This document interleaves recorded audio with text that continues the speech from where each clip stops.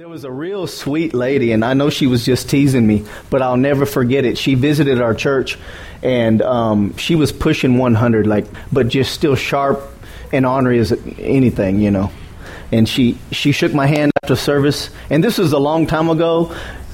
I'm probably not as bad now, but maybe I'm just as bad or worse. I don't know. But anyway, she shook my hand and she said, "Pastor, that was a good word you brought." And she's real country, you know. She said, "But you pitched 2 bells when you ought to have only pitched 1. I'll probably pitched a couple bells whenever I should have only pitched 1. I'm going to try not to do that this morning. But if I do, I'll just blame my wife for going a little long, and Robert, and anyway, so it's all their fault if we go a little late. But anyways, turn with me in your Bibles to Hebrews chapter 9. So, you know, serving God should be fun. It's not supposed to be a religious, dull, boring experience. Amen. And so I try to keep it that way, because when I got saved, it wasn't because of a list of rules and of do's and don'ts that I'm supposed to comply with. I mean, you know, there are things we need to do and we need to grow in the Lord, but our relationship our relationship with the Lord should not be based on a list of rules or do's and don'ts. Our relationship should be based on a loving fellowship with Jesus Christ. Amen. You know, that's the only way that you're ever going to have joy in your life. When your relationship ceases to be a relationship and becomes religious, it becomes boring and lifeless. But praise God, we don't have to have a boring and lifeless relationship with Jesus. Did you find Hebrews chapter 9?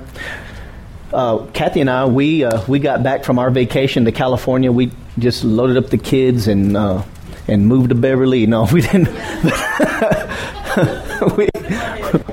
And had a really, really good, relaxing time, refreshing, and we just want to thank you guys for allowing us as your pastors to get away and just kind of rest and relax. And then we got back on last Monday. That was good. But I am happy to be back, glad to be back, and we're going to pick back up with a series I started 2 weeks ago before we left, and that is the present-day ministry of Jesus.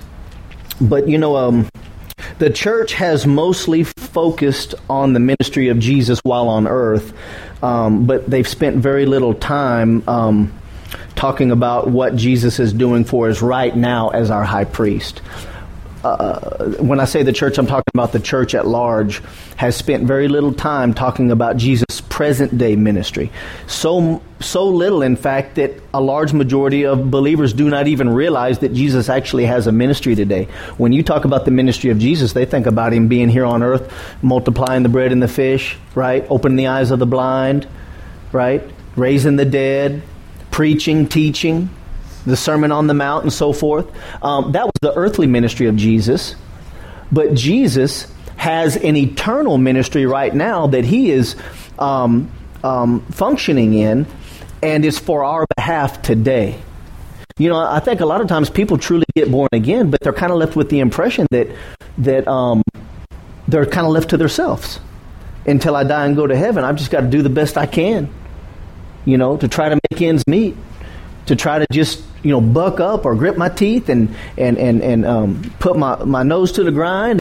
But you have an advocate right now, Jesus Christ, at the right hand of the Father, who is ever living to make intercession on your and my behalf. That means that his sole purpose in living right now is to see to it that you succeed, to see to it that you win. Amen. You're not left to yourself. Amen. Thank God we're not left to ourselves. So Hebrews 9, and I'm going to begin reading in the 12th verse. It says, "But Christ being come a high priest of good things to come, by a greater and more perfect tabernacle, not made with hands, that is to say, not of this building, neither by the blood of goats and calves, but by his own blood he entered in once into the holy place, having obtained eternal redemption for us." So this is the description of Jesus entering into the heavenly temple. Did you know there was a heavenly temple? I mean, the temple that Moses built, that was a copy of the true tabernacle in heaven. God gave Moses a vision. God showed Moses the vision or the pattern of the heavenly temple, and he told him to the exact specifications of how to build this temple. So it was a replica, but it wasn't the true tabernacle. And the heavenly tabernacle existed long before the earthly one did. Okay? The earthly one was the pattern, not the heavenly one. The heavenly one was always there, and that was supposed to be an eternal tabernacle, an eternal temple. The earthly temple is only temporary. It was going to be done away with. And it already has been. Since Jesus, there has been no divine use of the temple. Because the Bible says he no longer dwells in temples made with hands. I like to say it this way: he dwells in the hands now that made the temples. Amen. He doesn't dwell in the Ark Covenant. He doesn't dwell in the physical place called the Holy of Holies. He dwells inside of each of you and I. Amen. And so, neither by the blood of goats and calves, but by his own blood, he entered in once into the holy place, the heavenly holy place, having obtained eternal redemption for us. Say eternal redemption. You see, the priest of the Old Testament, they entered into an earthly holy of holies, and they could only obtain an annual atonement for sin. But Jesus entered into an eternal, the heavenly holy of holies, and obtained an eternal redemption for our souls. So we have here in the Old Testament, God offering an annual atonement versus what he can now offer to everyone through Jesus, an eternal redemption. So we have an annual atonement in the Old Testament, but we have an eternal redemption in the New Testament. Now, what's the difference? Well, for one, annual, it has an expiration date. That's what that means. An annual atonement means it has an expiration date, and another sacrifice is going to have to be made. And it was only good for 365 days. And it wasn't a redemption. There was no redemption. The blood of bulls and goats cannot purchase freedom from sin. All the blood of the bulls and goats, rams and turtle doves could do was cover the sin. But the sin was still there. When I say sin, I'm not talking about smoking, drinking, cussing, chewing, going with girls that do, right? I'm not talking about the deeds.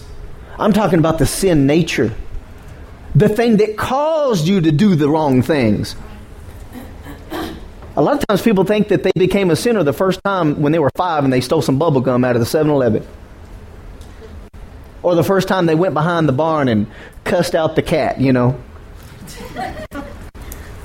That's not when you became... The Bible says we were shapen in iniquity, born in iniquity from our mother's womb by nature. You didn't become a sinner when you committed an act of sin. Yeah. You commit acts of sin because you were a sinner already by nature. That's the reason why Jesus did not tell Nicodemus, you must go to some rehab.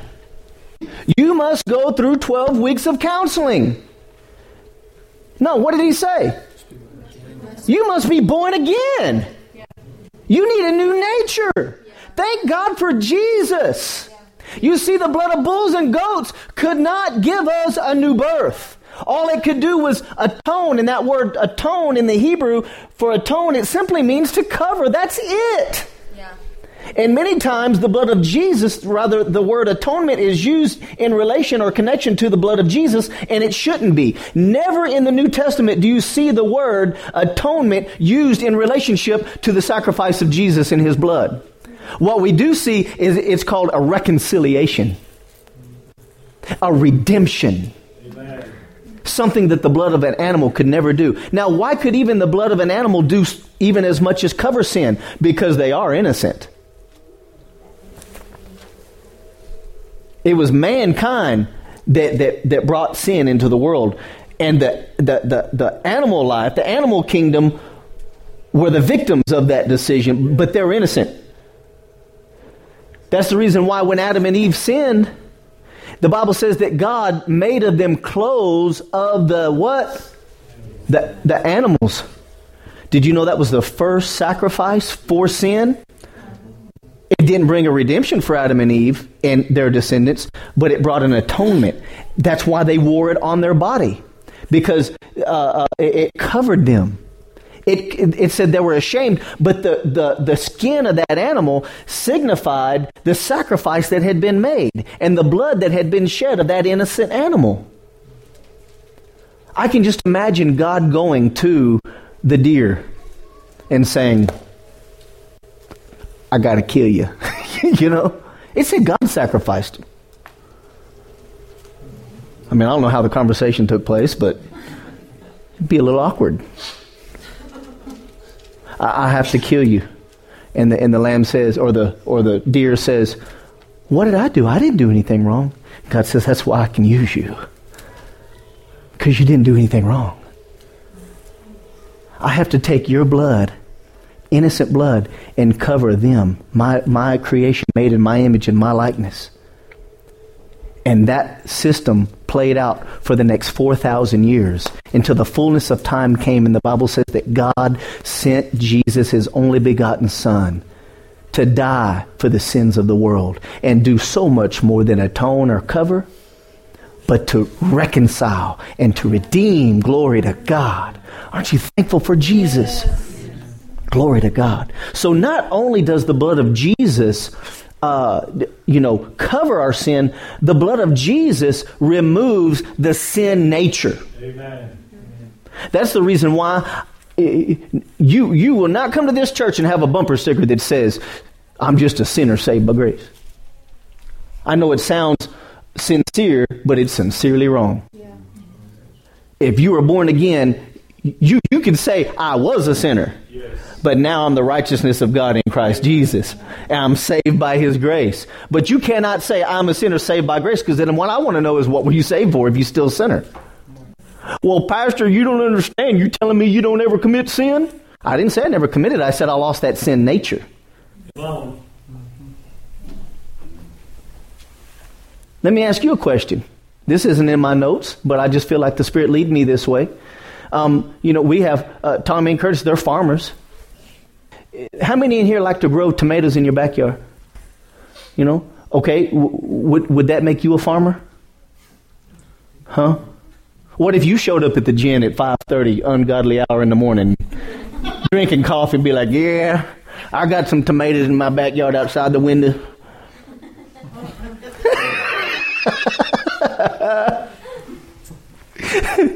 No, to be a farmer, that means it's your lifestyle. That means that's what you plan on doing from here on out till Jesus comes. This is your occupation. This is who you are. I am a farmer. You see? So just because you miss it and you miss the mark, you fail at times because of the flesh, it wasn't your heart. I mean, the real man is on the inside. You know, it wasn't your nature that sinned. It was the flesh, the unrenewed mind, and the flesh sometimes gets the best of us, man. How about yours? Hey, man, if you say it don't, we'll have an altar call up here for liars, you know.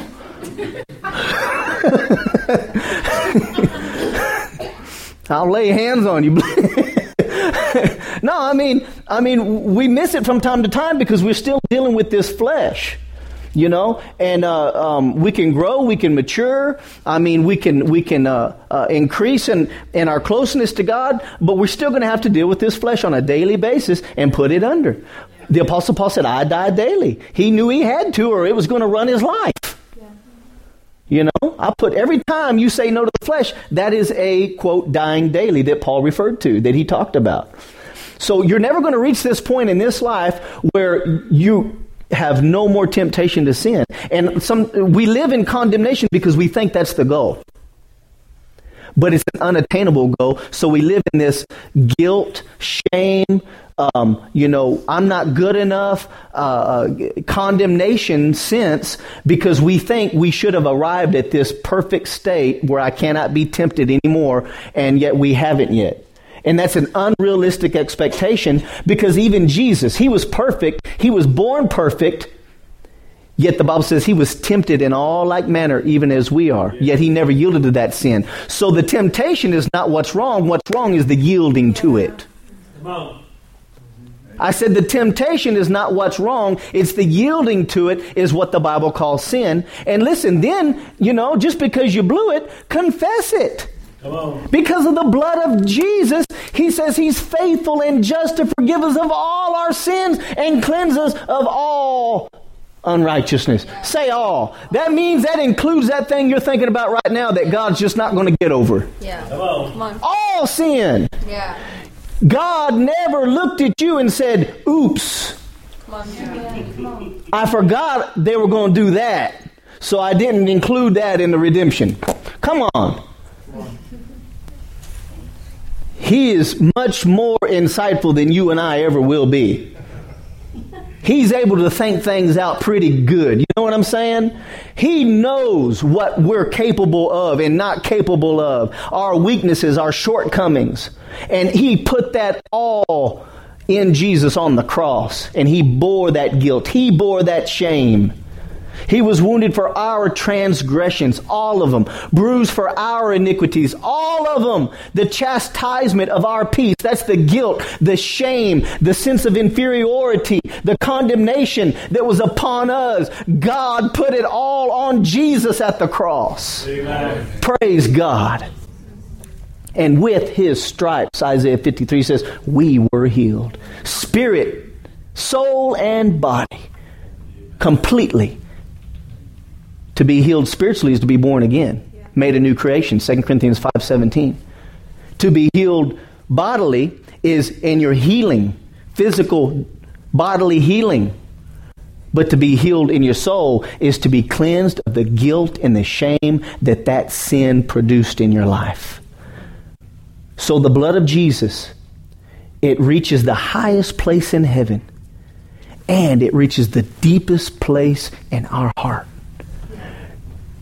Smith Wigglesworth said it this way. He said, there is nothing in me that the blood of Jesus does not cleanse.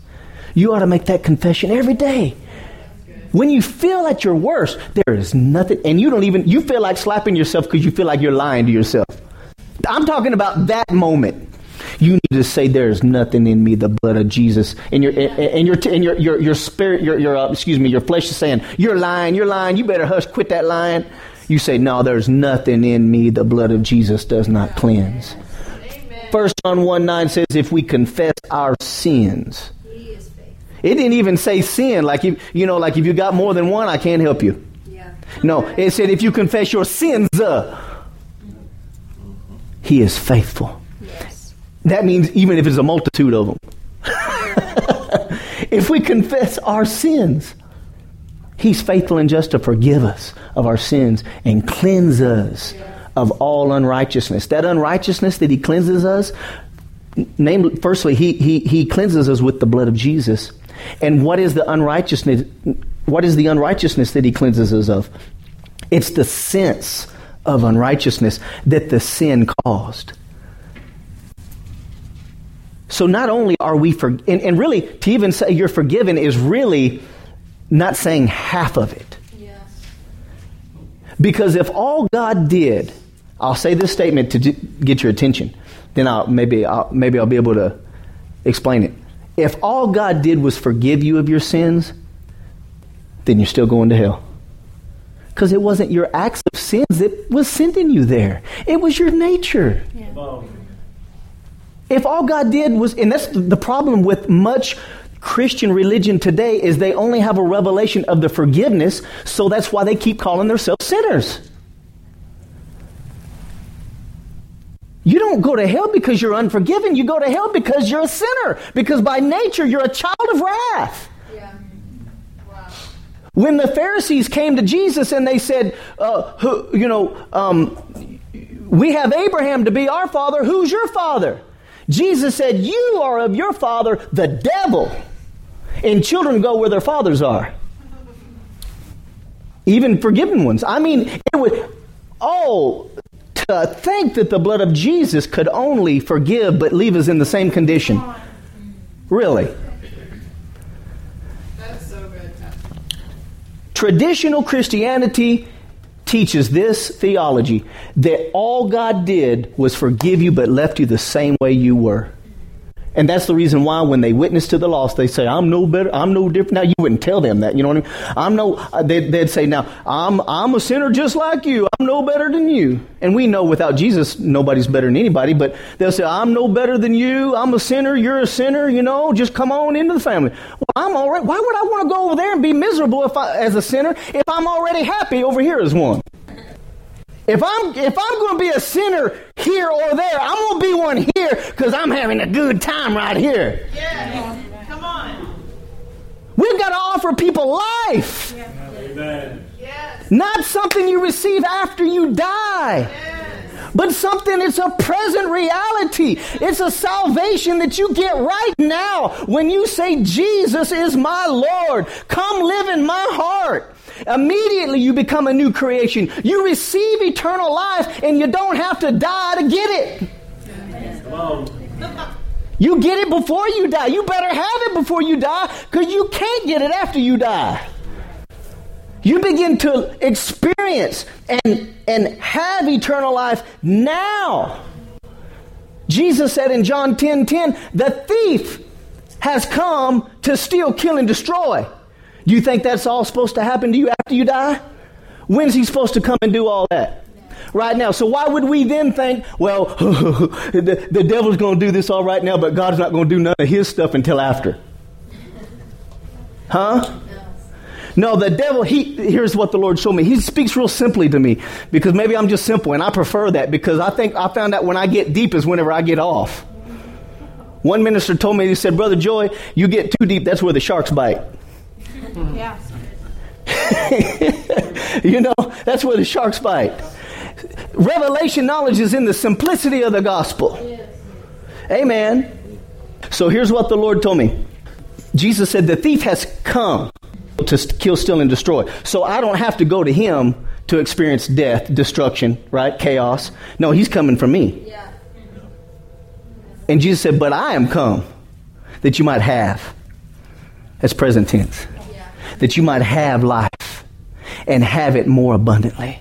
That word life is the Greek word zoe, and it's talking about the God kind of life. You know why and how you get that God kind of life is when you were born again, you received the nature of God, just like your children receive your nature when they're born. You want to know your genealogy? It can be summed up in 4 words. But if you want to read the Old Covenant servants of God's genealogy, it's page after page of begots, who so-and-so begot this person and so-and-so begot that person. You know, and then you get in the middle of it and you just skip it because you're kind of like, okay, I get the point. You know, but you know what our genealogy is right now in Christ? 1 John 4:4, ye are of God. God has no grandkids. And that's why Peter calls it being partakers of the divine nature of God. Partakers of the divine nature of God. So you got Christians that are, you know, moping around and they just say, well, I'm only human. There's even a Christian song that's like, I'm only human, show me the way, or something like that. I don't know. No, you're not only human. If you're in Christ, you might be human, but you're not only human. There is more to you than your humanity. In Christ, you are a human divine being. Jesus became a divine human being, and through him and through his blood, we become a human divine being. Now, that doesn't mean we're God. There's only one God, but you're still a child of God. And then religious people, the reason why I know is because I grew up religious.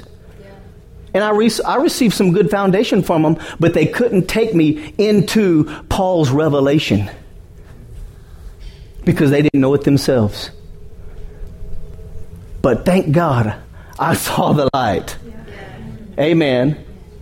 You saw the light when you got born again, but there's more light. Don't you kid yourself. There is some more light, and just because you saw the light of eternal life and salvation, you can still be walking in darkness in other areas.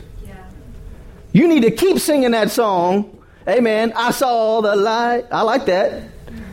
Amen. Yeah. Hank Williams. actually got into the Baptist hymnals. That's quite an accomplishment. You know what I mean? So a lot of good songs in the Baptist hymnal. I grew up Southern Baptist, but I saw the light in some other areas. I saw the light that not only did God want to give me an eternal home and have a mansion waiting for me when I get there. Jesus said, in my Father's house are many mansions. You know, if it were not so, I would have told you. You know, I realized that, but then I got a light that he didn't want me to have to be run over by the devil all my life until I get there. Come on. That's good. I didn't have to sing songs talking about I'm just a pilgrim barely passing through, so footsore and poorly shod, but at the end of the journey there's God. No. Glory to God. And the Lord ain't doing no giving and taking away. You know. How do I know? The Bible tells me so, you know, right? I mean, we just pick and choose kind of what we want, you know what I mean? Yeah. I mean, the Bible tells me so. Yeah. Jesus said, the thief came to steal, kill, and destroy, but I am come that you might have life and have it more abundantly. That's a present tense reality. And the Lord told me this one day, it's been a couple years ago. It did not say that I have to go there to get it. It said he's coming here to bring it. And it said that the 1,000 or so times I've read that in my life, but it just came out. I just said, yeah, that's the key right there. He came. He would not come to give it to me when I go. He didn't say when you come. He said when I come. Oh, man, glory to God. But then where people think, well, it's just for heaven, is because they tried that, they believed that, they confessed it, and it didn't happen for them. They don't know why, you know. So they say, well, it just must not have been God's will for me. And did you know that God's will does not automatically happen? Yeah. If God's will automatically happened, he could have saved the whole earth 6,000 years of nonsense. Yeah. Did he want Adam and Eve to sin? There wasn't nothing keeping them from it either, was it? Do you think he would tell them not to eat of the fruit, but then pre-design and engineer them to disobey him? That would be unjust, and he could not send any man or woman to hell if that was the case. That would be unjust. If God, and he is just, if God gives you and I a command, then he's given us the capability and the divine ability on the inside of us to obey that command. Yes. But if everything that happened was the will of God and nobody can go against the will of God and it was God's plan for all this to happen, then he's unjust because he gave a command, knowing at the time he gave the command that it would be an impossibility for them to fulfill that command. But he's faithful and just. Amen. So everything that happens isn't the will of God. If everything that happened was the will of God, then we would not have needed to pursue those behind the terrorist attacks on 9/11 and the ones that we've experienced in the world since then. Because if everything happened was the will of God, then we'd be fighting against God to go after Osama bin Laden.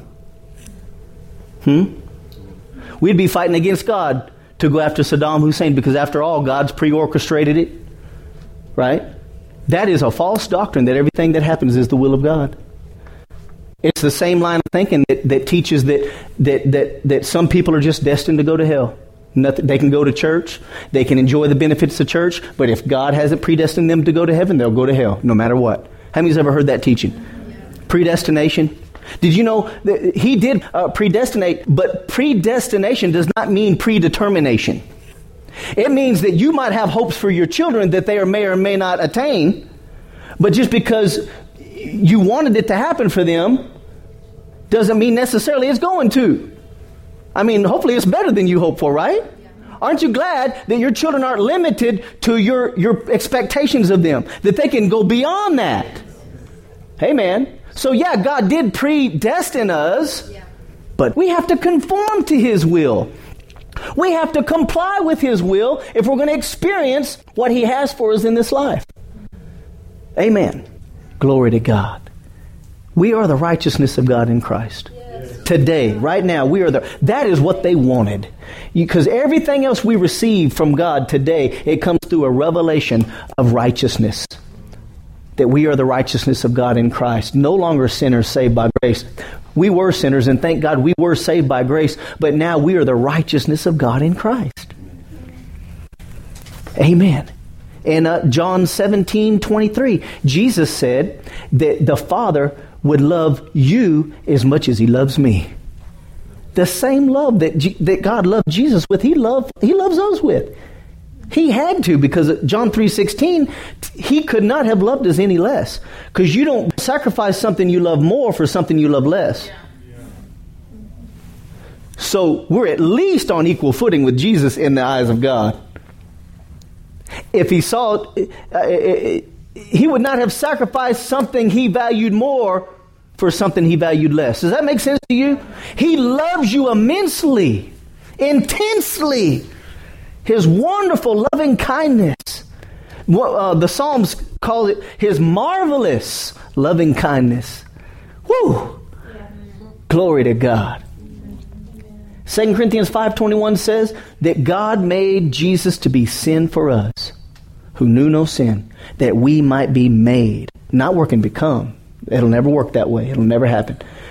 God made Jesus to be sin for us, who knew no sin, so that in turn, or in exchange, we then might be made the righteousness of God in Christ. Amen. And 2 Corinthians 5:17 says, if any person be in Christ, he is a new creation. A new creation. That means a new species of being having never before existed. A brand new species in Christ.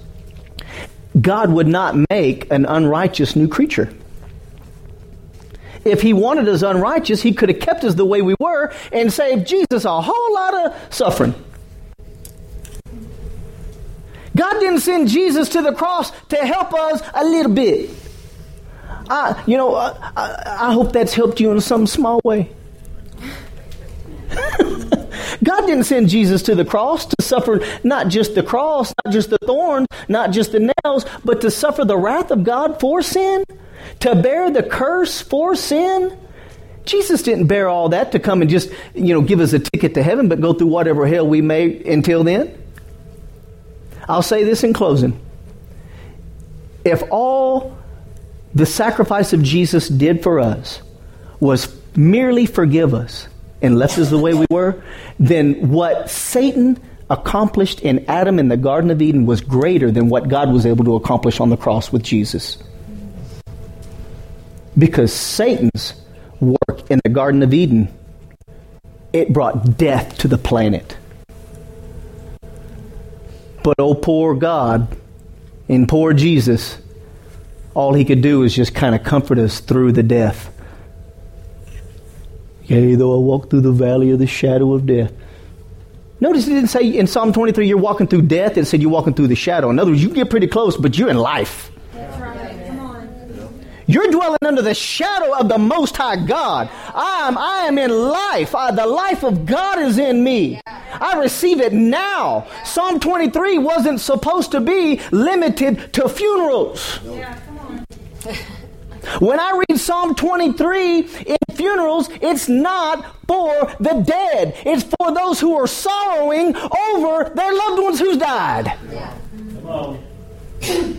It's for them. Right now. Those that remain. Yes. Right now. Yea, though I walk through the valley of the shadow of death, I will fear no evil. I know he's not talking about heaven. For one, there ain't even a shadow of death in heaven. Number two, the shadow of a dog never bit anybody. Come on. And there ain't no death in heaven. So yea, though I walk through the valley. That's right here. There ain't no valleys in heaven either. Yea, though I walk through the valley of the shadow of death, I will fear no evil, for you are with me. It'd go without saying if he's talking about heaven, you know he's with you. But sometimes you don't feel like he's with you. So you got to tell yourself. The Psalms, we think of them as songs, but really before they became a song, they were a confession of David. Before they became songs, they were confessions that he made into songs. The Lord is my shepherd. Why would I want to say the Lord is my shepherd? Because there's seasons in your life where you do not feel like he's doing his job. And you got to tell yourself, no, the Lord is my shepherd. When it looks like you're going out, when you're going down, when you're about to fail, I do not want. If I shall not want, I like to say I do not want. Amen. I do not want. I never lack for money. I never lack for opportunity. I never lack for open doors. Amen. The Lord is my shepherd, I shall not want. He makes me to lie down in green pastures. He restores my soul. Glory to God. And then you go down to the 6th verse, and it says, I will dwell in the house of the Lord forever. That's where I'm dwelling. I'm going through this, but I'm living here. Don't live there in verse 1 when you're supposed to be living in verse 6. Yeah. Come on. I'm going through the valley of the shadow of death, but that's not where I'm dwelling. Verse 6 says, I'll dwell in the house of the Lord forever. I'm just going through this. I'm on my way. Say, I'm on my way. Glory to God. Aren't you thankful for Jesus? Yes. Amen.